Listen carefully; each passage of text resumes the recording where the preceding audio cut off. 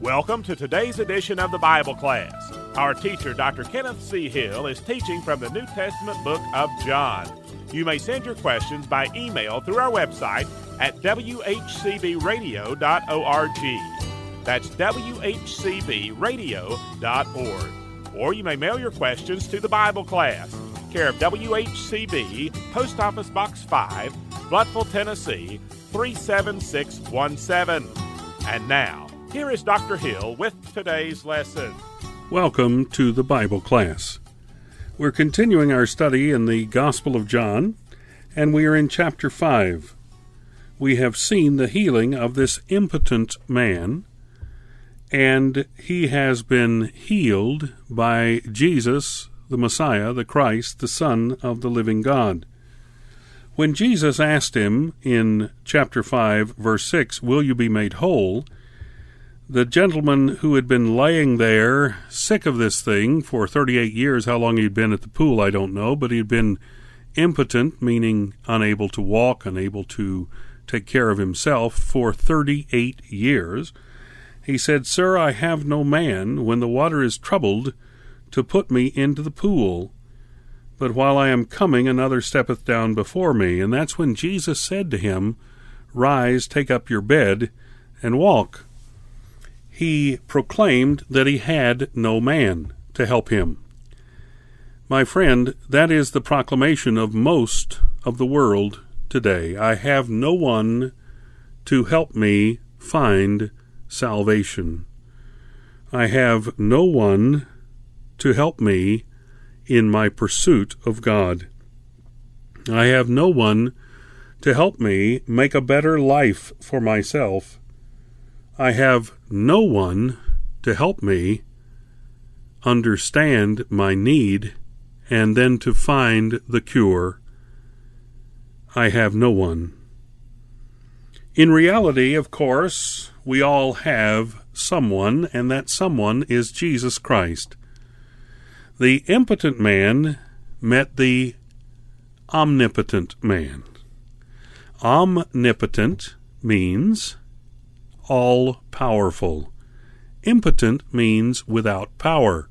And so the man without power met the all-powerful one, that is, God himself, in the very person of the Son of God, God the Son, Jesus Christ. And immediately, verse 9, the man was made whole, took up his bed, and walked, and on the same day was the Sabbath, and that's where the problem is. The Jews, and John refers to the rulers of the Jews, primarily the Pharisees, but certainly the Sanhedrin, but the rulers of the Jews are the ones that John refers to when he calls them the Jews. You have to understand the code. It wasn't the Jews as in the Hebrew people. It wasn't the Jews as in all those who were in Jerusalem. It wasn't the Jews as all those in Judea. It was the leaders of the Jews. It was the rulers of the Jews. It was the Pharisees. We would say the Pharisees primarily, although the Sadducees entered in as well.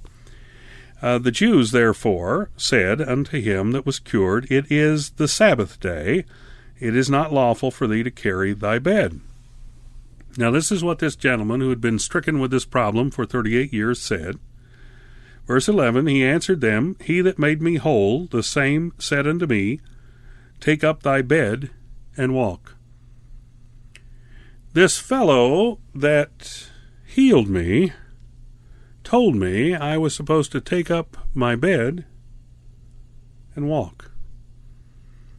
He didn't say I was supposed to lie at the pool of Bethesda until the Sabbath is over, and then I can take up my bed and walk. He told me to rise, take up my bed, and to walk.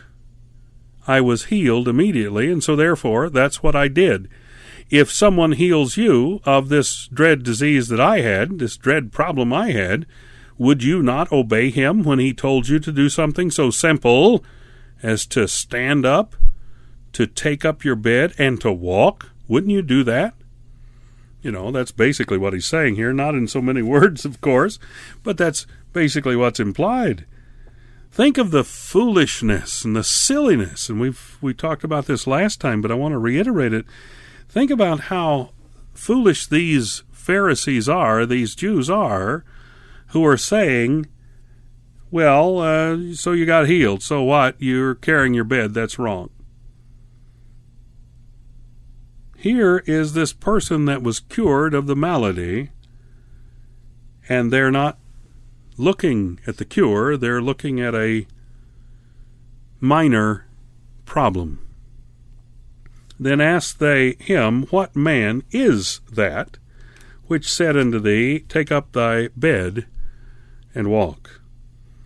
Who commanded you to sin, is what they're asking. And he that was healed wist not who it was. He didn't know, for Jesus had conveyed himself away, a multitude being in that place. Jesus healed him and went on. Jesus was not hanging around for any accolades, pats on the back, anybody saying, whoa, look at this, anybody saying, wow, isn't that neat? Hey, how about you healing me too?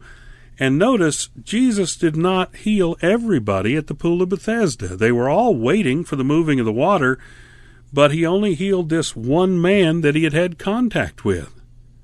Now that's interesting to me, that Jesus, the most compassionate of all, the most able of all to heal, only healed the one paralytic man. And so they asked him who he was. He said he didn't know. Jesus had moved himself out without being discovered as to his name or who he was. Now afterward, verse 14, Jesus findeth him in the temple, that is, the man who had taken up his bed, that had been healed. And he said unto him, Behold, thou art made whole. Sin no more, lest a worse thing come unto thee. Some commentators, J. Vernon McGee among them, but other commentators as well, say that the healing of the body was at the pool of Bethesda, and when he believed Christ and stood up and took up his bed and walked, he fulfilled what was required because Christ's command was given him to do that, and he did it. And so he received full healing at that time physically. And then those commenters go on to say that when Christ met him in the temple and told him, and we read it again here, Behold, thou art made whole, sin no more, lest a worse thing come unto thee. That's in verse 14. When he said, Behold, thou art made whole, and sin no more, lest a worse thing come unto thee, Christ forgave him of his sin. He certainly could do that. He's God. And he forgave him of his sin and gave him the warning not to sin any more. And the man departed and told the Jews that it was Jesus which had made him whole. Now, there are those that I've read that say, well, that was wrong of him to do that. Well, I don't know that it was wrong. He was quite happy to be healed, and he was quite happy to know who healed him. And here's somebody not only healed him, but forgave him of his sin. And the rulers of the Jews, the Pharisees, couldn't do that. They couldn't heal him, and they couldn't forgive him of his sin. They couldn't do any of that. In fact, they just had an ethical understanding of what religion was all about, and they had no salvation whatsoever. They had an atonement, but that atonement was a blood sacrifice of an animal, and it lasted at most 1 year for the people and had to be repeated over and over and over again. That was not the case with this forgiveness. This forgiveness was at the hand of God. This healing was at the hand of God. And so now the Jews know it was Jesus, and therefore did the Jews persecute Jesus and sought to slay him because he had done those things on the Sabbath day. Verse 16. Now think about it for just a moment. For what are you persecuting Jesus? Well, we're persecuting Jesus because he healed on the Sabbath day. What's wrong with healing on the Sabbath day? Well, we're not supposed to do anything like that. So, well, who else does anything like that? Nobody else did. Nobody else healed on the Sabbath day because nobody else healed. They didn't heal on the Sabbath day or on Monday, Tuesday, Wednesday, Thursday, or Friday either, or Sunday for that matter. They didn't heal on the Sabbath day. Didn't work. But they now decide to persecute Jesus, not prosecute Jesus, but persecute Jesus, because he did these things on the Sabbath day. Notice also, in verse 16, it's very important that we see this.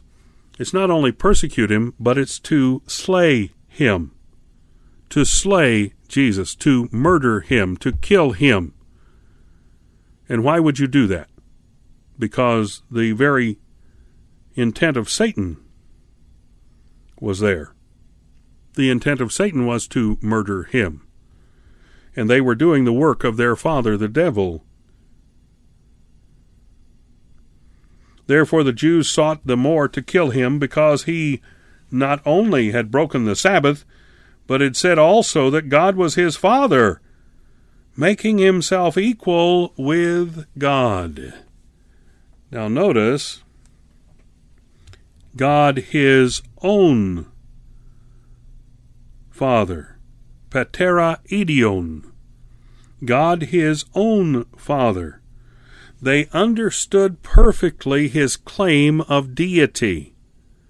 Now see, this is within the first few weeks of Christ's coming into his ministry. And yet the leaders of the Jews already understood that Jesus was claiming to be the Messiah and the Son of God. And since he was claiming to be the Son of God, he was claiming to be equal with God, and they understood that.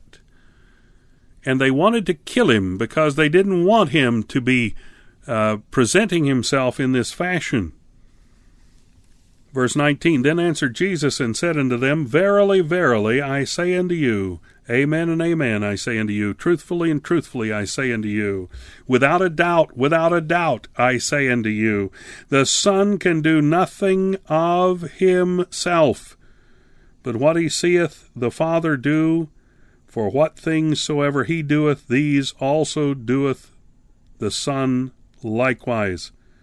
For the Father loveth the Son, and showeth him all things that himself doeth, and he will show him greater works than these, that ye may marvel.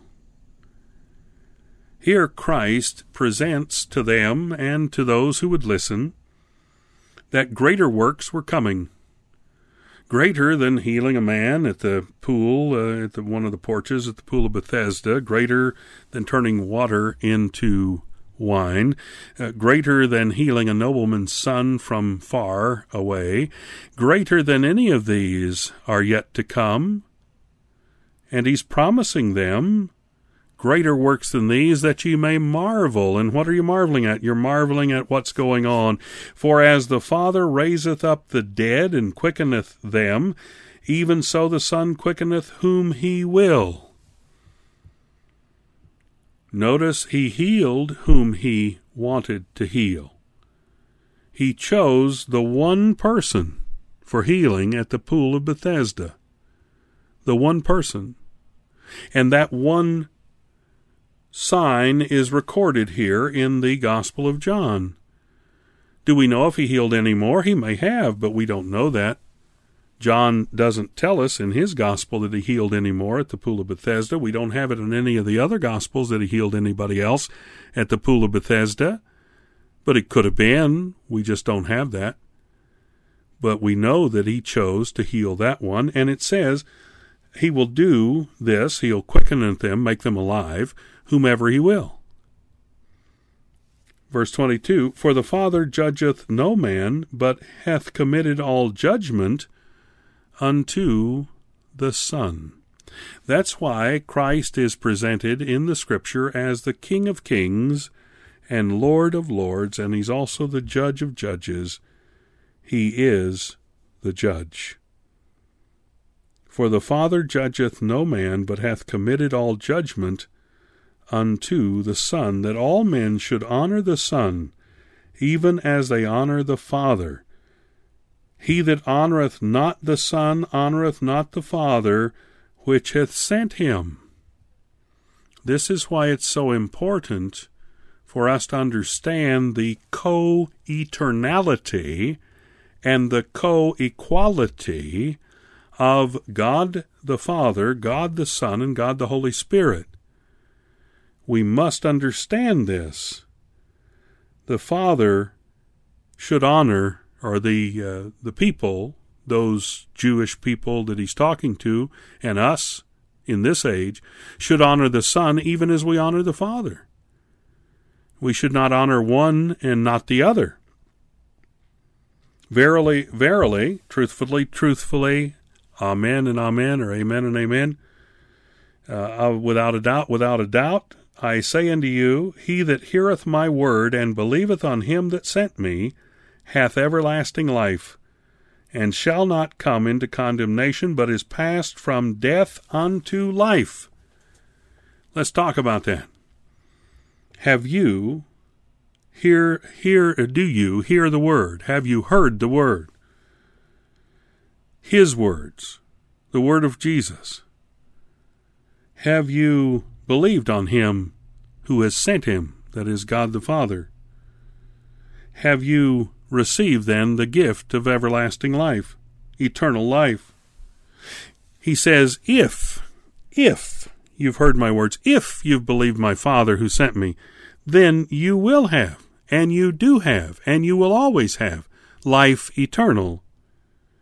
And you won't be condemned, but you're passed from death unto life. And that's spiritual death. You pass from spiritual death unto spiritual life.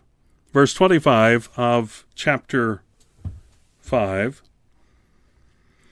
Verily, verily, or truthfully, truthfully, or truly, truly, I say unto you, the hour is coming, and now is, when the dead shall hear the voice of the Son of God, and they that hear shall live. For as the Father hath life in himself, so hath he given to the Son to have life in himself, and hath given him authority to execute judgment also, because he is the Son of Man. Now notice, the term Son of Man, do you remember that? We've talked about it. The Son of Man is the title for the Messiah. So not only does he have life in himself, he has authority to execute judgment, and he is presented here as the Messiah, the Son of Man. So he's God the Son, and he is the Son of Man, that is the Messiah. And that's what's important for us to see.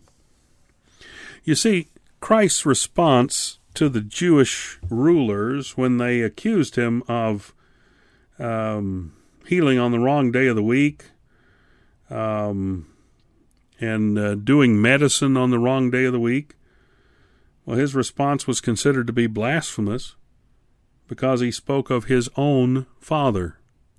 His own Father. And of course, his own Father meant that he was the Son of God. And so, they seek to kill him. But we understand that when he tells us that he's working, he says, I work, he's showing his power in at least two ways. These are prerogatives of deity, not prerogatives of humanity.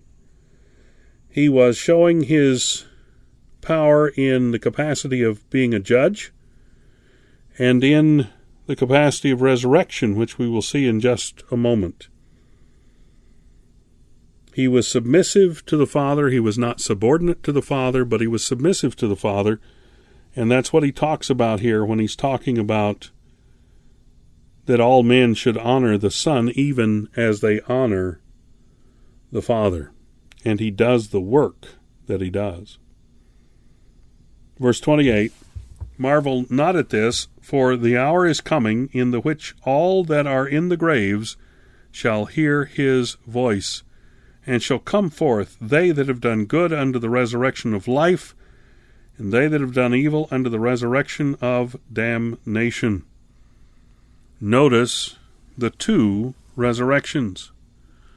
The resurrection of those who have placed their faith in Jesus Christ, and the resurrection of those who have not and are condemned already because they have never come to faith in Jesus Christ. And he says this is coming, and we must understand. So don't marvel at this, but understand that this time will come when resurrection will happen. And we must understand the two resurrections. We must understand the resurrection unto damnation and the resurrection unto life eternal. And the word damnation, resurrection unto damnation, is the resurrection unto condemnation. Because remember, they're condemned because they have not believed on the Son of God. Thank you for joining us today for this edition of the Bible Class with Dr. Kenneth C. Hill. You may reach us by email by going to our website, whcbradio.org, and sending us an email on the Contact Us link. That's whcbradio.org. If you prefer to use the postal service, our address is the Bible Class, WHCB, Post Office Box 5, Bluffville, Tennessee, 37617. That's the Bible Class, care of WHCB, Post Office Box 5, Bluffville, Tennessee, 37617. You may also call us at 423-878-6279. Until our next Bible Class program, we are trusting that the Lord will richly bless you as you serve Him.